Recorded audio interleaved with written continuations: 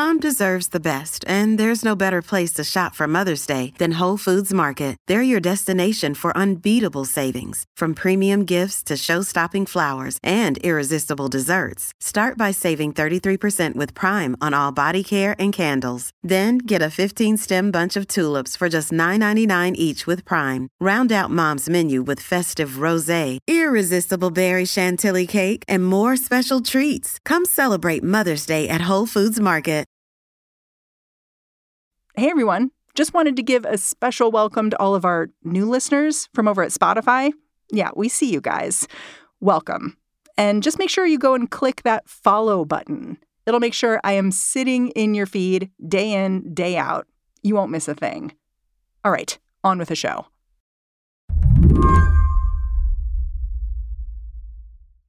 So, Anat, I'm curious how closely you've been following what Joe Biden has to say about abortion right now.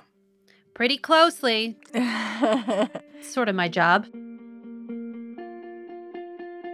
Anat Shenker-Osorio is the kind of political consultant who tells Democrats what to say and how to say it. I called her up because I was wondering what Democrats should start saying about abortion. What do you see there? I see a mix of things, which I think is my perennial answer to the question of what I see in Joe Biden. I see claiming the moral high ground, which is an incredibly important thing to do in any issue area, this one arguably more than others. And then I also see trepidation, I see caution, I see concern. Anat doesn't love this trepidation, but it was on full display when President Biden got pressed to respond to the Supreme Court's draft opinion just hours after it leaked. Biden was standing on the tarmac at Andrews Air Force Base when reporters started peppering him with questions. What do you think of the ruling or the draft leak, sir?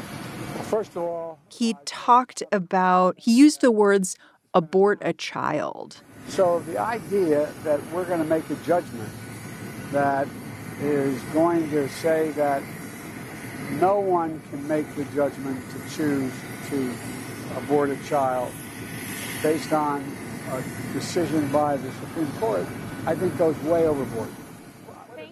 And I think for a lot of abortion activists, it like was this cringe moment of,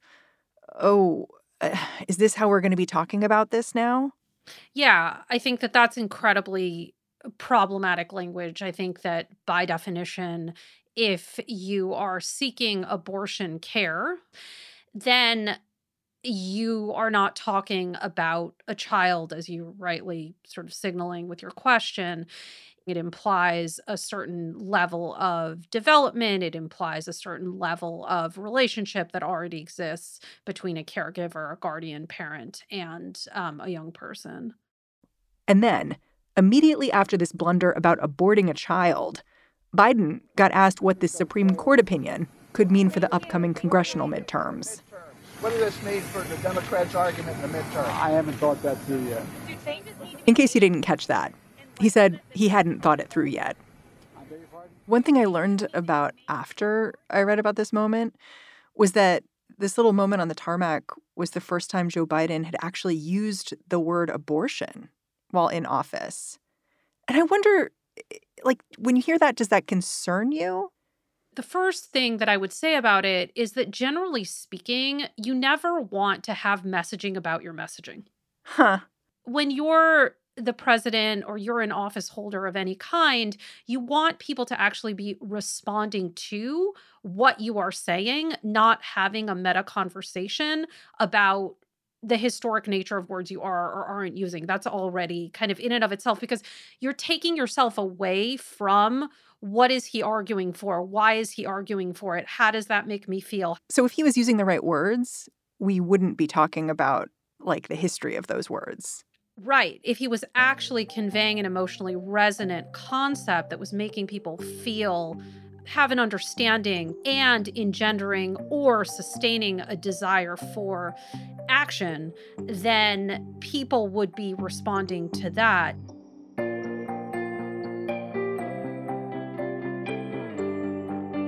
So how should Joe Biden, or anyone who cares about abortion rights, talk about abortion now? Today on the show, Anat says changing minds on this topic is still possible. but Democrats are going about it all wrong. I'm Mary Harris. You're listening to What Next? Stick around.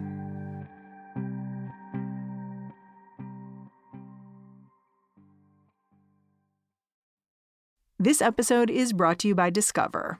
When it comes to your finances, Discover wants you to know they are the credit card that is always there for you. With 24/7 U.S.-based live customer service, everyone has the option to talk to a real person anytime, day or night. Yep, that means no more waiting for, quote, normal business hours just to get a hold of someone. We are talking real service from real people whenever you need it. Get the customer service you deserve with Discover. Limitations apply. See terms at discover.com/creditcard. Recently, Anat tweeted out this ad campaign that caught my attention, both because it sounded so different from how Americans usually talk about abortion, and because it really got me. And okay, I'm a softie, but still, it seemed like a message that a lot of people in this country could get behind. Someone you love may struggle with a pregnancy they longed for that couldn't survive, that would endanger providing for the children they already have, that comes too soon after giving birth, that they were too sick to carry, that wasn't right for them. Someone you love might need an abortion. Basically, the essential idea in that storyline is two things. Number one, it situates the abortion care conversation within the context of relationships, which is a pretty stark contrast to how abortion has generally been talked about and argued in the United States. Yeah, I think about the U.S., we talk about abortion as an individual right. That's right. It's almost by definition separate from the community.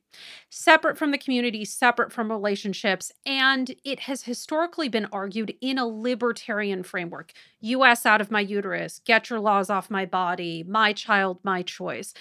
And what happens with that individual choice language is, in policy terms, we get the Hyde Amendment, right? Which bans Medicaid from covering abortion. It bans government funding from abortion. It doesn't force insurance providers to include it in their coverage.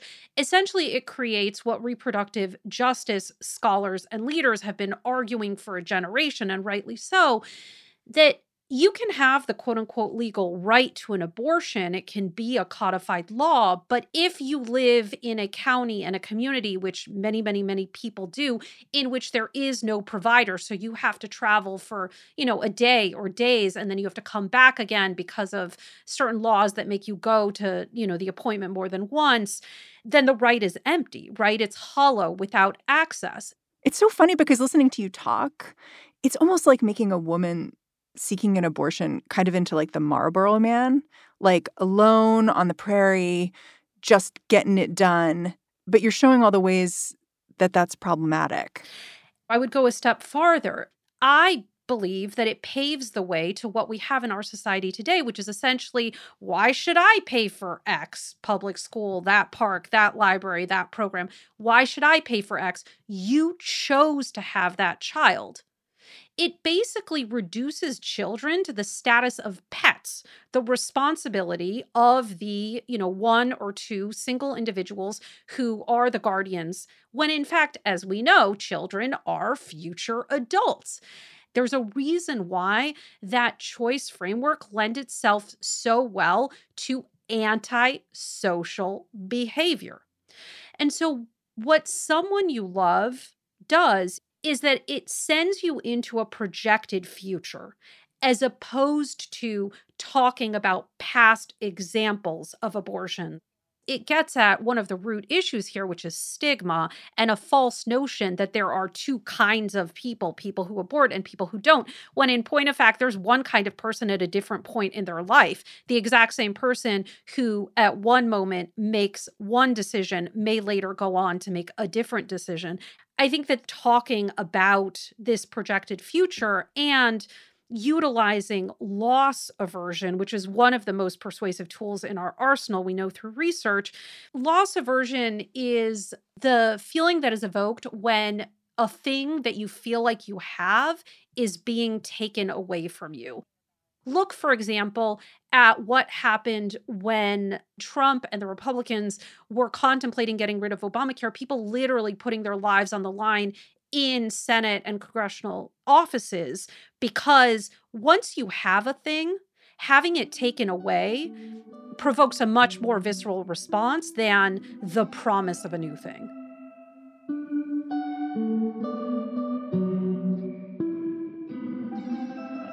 You've done this deep dive into other places that have framed abortion differently, not in this kind of libertarian freedom way, and where abortion activists have found success in changing people's minds. So I want to, if we can, do a little bit of discussion about exactly what happened there. And I want to start with Ireland, which is a country that repealed an abortion ban just recently, like 2018.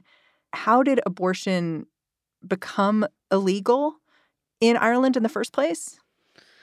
Yeah. So book-ended ballot initiatives. There was a ballot initiative in the 1980s that made abortion illegal, and that was passed with overwhelming margins, around 2/3 of the voting population. Interestingly, the 2018 repeal of that ban was passed with pretty much the identical margin. Yeah, it's so interesting that like voters did it both times. Yes, it was direct democracy in both cases. And so in the Irish case, I mean, obviously, there are a million things that lead to victory, but their core slogan, they called it the 3 Cs. And those 3 Cs were care, compassion, change. Notably, not the other C, choice. Why no choice? If you look at the way that choice occurs in common speech, both within the United States and in Ireland and in other English-dominant or English-speaking countries, it tends to co-occur with consumer things. So vanilla or chocolate, decaf or calf. We tend to use the word choice in situations in which we're making inconsequential decisions without much deliberate thought. It makes women look careless. Makes women look careless, feeds the opposition notion that women are using this as quote unquote contraception, and it cannot stand up to the rhetorical weight of life. When you were reporting on what happened in Ireland, you played this ad that was used to talk about repealing the abortion ban there. And it was so interesting for me to listen to because of what it said and also what it didn't say. On May 25th, we come together for our wives, girlfriends, sisters, friends, daughters, and granddaughters. Together, let's finally do better. Together, let's be caring and compassionate. Together, let's be proud to live in a progressive Ireland.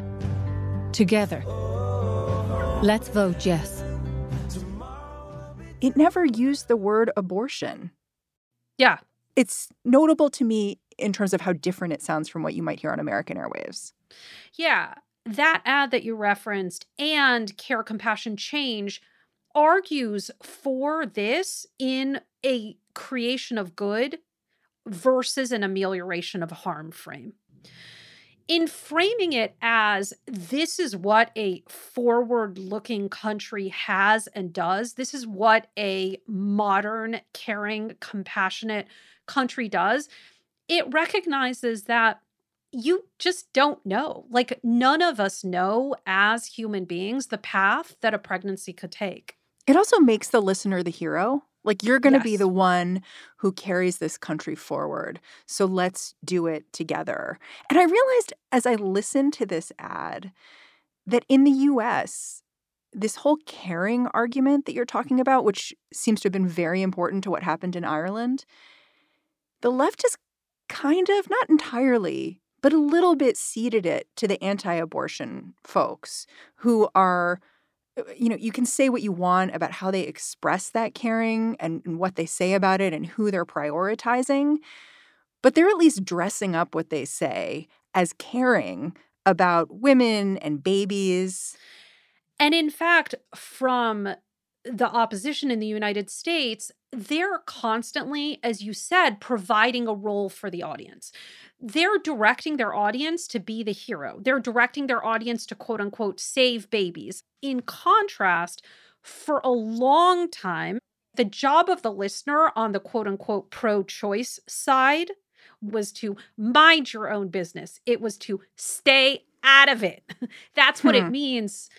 And when you don't provide within your storyline agency for the people that you're trying to either persuade or mobilize, then what you have is an asymmetrical response. The smaller group of people for whom this is like, you know, needs to be illegal in all cases, no exemptions, no allowances, etc. This is their issue. And then for the greater majority of U.S. voters who don't harbor those beliefs, this is not their issue. It's just life. It's just something that happens. It's just something that happens, and their issue, understandably, is making ends meet, filling up the gas tank, being able to, like, see the dentist, et cetera, et cetera, et cetera. That seems harder to overcome. The fact that you may not know you need this right until you need it. Correct. It's basically growing that choir by saying to people, hey, this thing that you think has nothing to do with you, you're going to need this thing because your daughter's going to need it, or your neighbor's going to need it, or your cousin's going to need it, or your colleague's going to need it. And then what's going to happen? This issue that you think has not been your issue, it's your issue. Yeah, and notably, one of the people you interviewed was a woman who voted to ban abortion in the 80s. And then when this came back up in 2018, her own daughter had just had to get an abortion. And she realized, oh man, this could happen to anyone, and voted yes to pull the amendment out. I can put an even finer point on that. We see in testing that the mere switch from the mass noun to the singular changes people's view. So when we ask people, do you think that women should be able to have abortions? We get a lesser response than, do you think a woman should be able to have an abortion? So not even like your daughter or your sister, just a woman. A woman. Wow. Because when you ask about women, it evokes that stereotyping. When you ask about a woman, you are more likely to unconsciously make the listener think about a specific person in their life. When we come back, activists in Ireland aren't the only ones who've changed minds here. We'll talk about what happened on the ground in Argentina.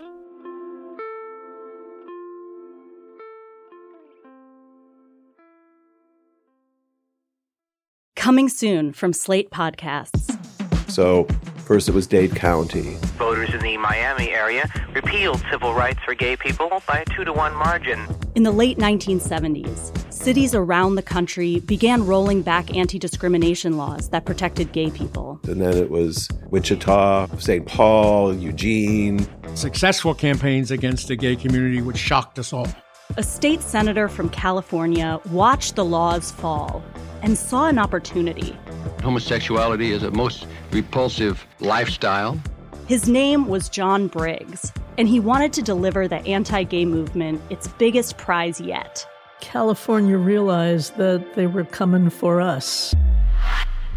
I'm Christina Cauterucci. This season on Slow Burn, we'll explore how a nationwide backlash against gays and lesbians led to a massive showdown in California. Now it's something called Proposition 6, the Briggs Initiative. It would call for firing any teachers in California who practice homosexuality. Your life as you knew it would be destroyed. We've got to fight back. We can't let this happen in California. The Briggs Initiative would be the first statewide vote on gay rights. Gay rights now! Gay rights! With so much at stake, young people became activists. We were all coming out all day long, every day. And activists became leaders. My name is Harvey Milk, and I'm here to recruit you. Slow Burn, Season 9, Gays Against Briggs. Out May 22nd, wherever you listen. If we lose here, it'll be 50 years before we ever get back up again. Like the drag queens say, take out the earrings, sharpen the nails. There ain't no going back. This episode is brought to you by Progressive Insurance. Hey, listeners, whether you love true crime or comedies, celebrity interviews, news, or even motivational speakers, you call the shots on what's in your podcast queue, right? And guess what? Now you can call the shots on your auto insurance, too. Enter the Name Your Price tool from Progressive. The Name Your Price tool puts you in charge of your auto insurance by working just the way it sounds. You tell Progressive how much you want to pay for car insurance. Then they'll show you a variety of coverages that fit within your budget, giving you options. Now, that's something you'll want to press play on. It's easy to start a quote, and you'll be able to choose the best option for you fast. It's just one of the many ways you can save with Progressive Insurance. Quote today at Progressive.com to try the Name Your Price tool for yourself and join over 28 million drivers who trust Progressive. Progressive Casualty Insurance Company and Affiliates. Price and coverage match limited by state law. Let's talk about what happened in Argentina. Argentina had allowed abortions in the case of rape or incest, but there were still real barriers to access, and abortion was legalized in 2020. So how did this campaign differ from or learn from the campaign in Ireland in 2018?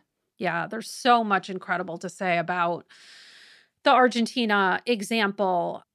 What I would say that I want to lift up most concretely about that is the interplay between different messages, one to engage the base, one to persuade the middle, and another to marginalize the opposition. So that engaged the base message. It was La Revolución de las Hijas, the revolution of our daughters.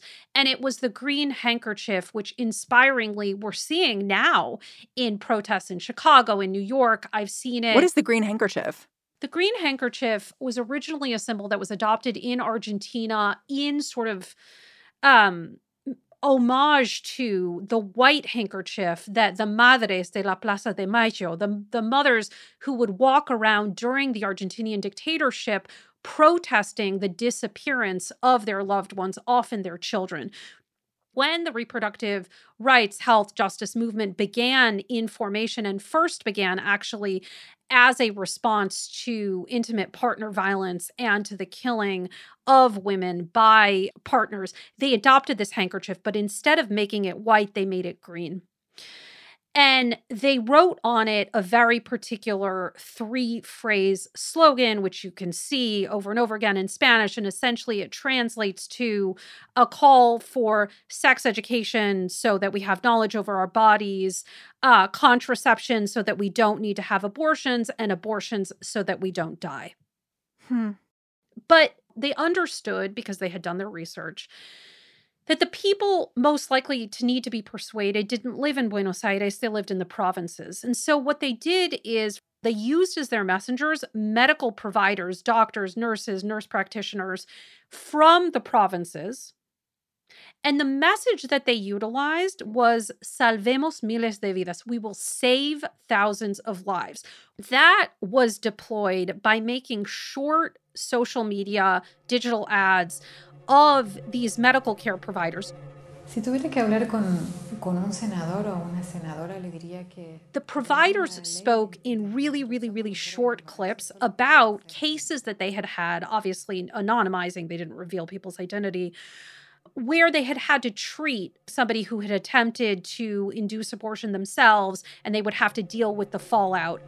En unas condiciones realmente atroces respecto a la salud y las condiciones.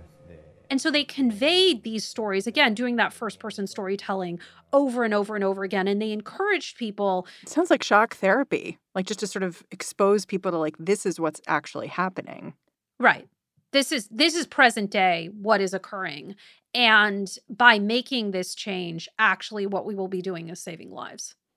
I noticed something looking at both Argentina and Ireland, which is that they legalized abortion, but not anywhere near the parameters that were set forth under Roe. Ireland legalized abortion up to 12 weeks and Argentina up to 14. It's restrictive, more restrictive than we have now in the U.S. Is that something American activists need to pay attention to? Yeah, I mean, let's just be clear. These are situations in which abortion was presently either entirely or kind of pretty much practically speaking illegal. So you're not going to shoot the moon. Right. They were making it legal. The United States exists in a different situation. We're trying to do something different. So one thing that's on my mind is that I think it's a different question to ask how Democrats can kind of win the messaging war on abortion versus will talking about abortion help Democrats get elected. And I think a lot of people, including you probably, are looking ahead to the midterms in November and thinking about how those are going to play out. Do you think talking about abortion is going to help Democrats win in November? Yeah, I think that like everything else, the devil is in the details. And I think that it depends how you talk about it. Many of us know all too well the pain of seeing a loved one struggle with a pregnancy, whether that was miscarriage, whether that was infertility, whether that was, just a situation that was not right for them for any and no reason at all. Many of us have seen that, have experienced it, or have helped someone, supported someone through that. And we know that this is the real world, not the make-believe world, and that people need to be able to make decisions with their loved ones, with the people they trust for what is best for themselves, their families, and their futures. And that is what the majority of American voters believe. And when we see a handful of Republican lawmakers play judge, jury, and decide and impose upon us, most voters respond very poorly to that. But the strategies you've laid out here do seem long-term. And when I think about how, for instance, Joe Biden is talking about abortion, which we talked a little bit about, he doesn't seem to be speaking the same language that you're laying out from these campaigns in Ireland and in Argentina. He talks about compassion, of course. I think that's a big thing for him to talk about. But somehow making the connection with compassion and abortion doesn't seem like something that many mainstream Democrats have been able to do. And politicians in general in the U.S. seem much more comfortable with politics as a kind of blood sport, not about creating community. Yeah, I think that that's certainly true on the right. I think that on the left, all too often, many politicians, not all of them, are terrified of stepping outside of what they believe to be this perfectly curated, triangulated box because they have a fundamental misapprehension of the way that people come to political judgments. And they have been steeped in a long debunked fiction called median voter theory, where they're supposed to kind of pitch their message towards some imagined quote unquote median voter. From my vantage point, I don't think that Democrats see politics as a blood sport. I think that what they see is the opposition says those people are baby-eating, flesh-crawling monsters, and we say, we'll work with those people. We're going to make bipartisan solutions. And that's nonsense, right? If you want people to come to your cause, you have to be attractive. And if you want people to believe that you're going to fight for them, you have to demonstrate some sort of resolve. If you were going to tell American activists to do something similar that called back to previous movements, like what's the American version of the green handkerchief? I think it's the green handkerchief. Huh. It calls back to this idea that there is a shared global struggle for the recognition of the equal rights and the full humanity of people who can get pregnant. And that is something that we have never accepted in the United States, just as we have never accepted it in other parts of the world. That this isn't a U.S.-specific issue. This is a broader issue, not that I was use this language in messaging, but it's a broader issue of patriarchy. It's a broader issue of attempting to hold a certain class of people subservient and under the thumb and control of other people. It's also, really importantly, a thing that you wear. when you don't just believe a thing, but you actually wear it on your body, what you're doing is you're making an identity symbol to other people. And then other people are like, oh, that's what a my kind of a person thinks. That's what a my kind of a person wears. And so what a green handkerchief or a red hat or any other kind of visual symbology that you actually wear on your body transmits is a continuous message that this is the dominant cultural idea. Well, if it's worn by everyone, if it's worn by the people you like, I mean, I'm probably not going to go buy a MAGA hat. Correct. And neither am I.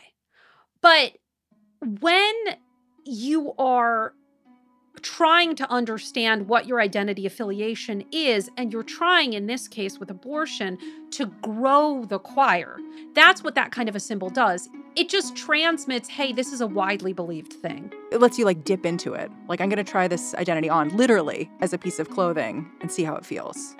Right.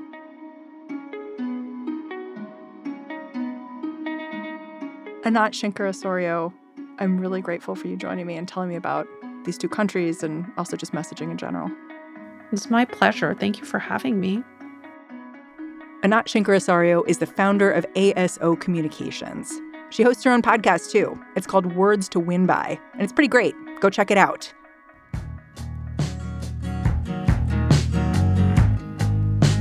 And that's the show. What Next is produced by Mary Wilson, Elena Schwartz, and Carmel Delshad. We're getting a ton of help these days from Sam Kim and Anna Rubinova. And we are led by Alicia Montgomery and Joanne Levine. I'm Mary Harris.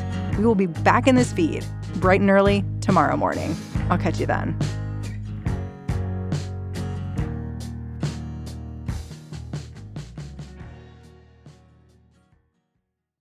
Coming soon from Slate Podcasts.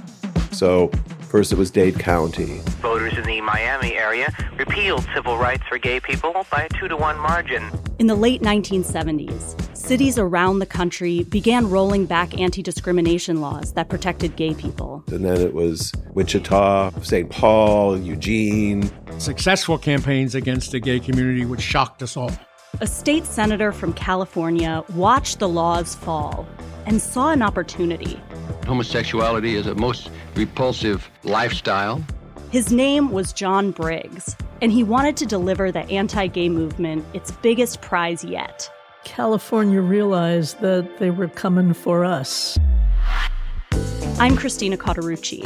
This season on Slow Burn, we'll explore how a nationwide backlash against gays and lesbians led to a massive showdown in California. Now it's something called Proposition 6, the Briggs Initiative. It would call for firing any teachers in California who practice homosexuality. Your life as you knew it would be destroyed. We've got to fight back. We can't let this happen in California. The Briggs Initiative would be the first statewide vote on gay rights. Gay rights now! Gay rights! With so much at stake, young people became activists. We were all coming out all day long, every day. And activists became leaders. My name is Harvey Milk, and I'm here to recruit you. Slow Burn, Season 9, Gays Against Briggs. Out May 22nd, wherever you listen. If we lose here, it'll be 50 years before we ever get back up again.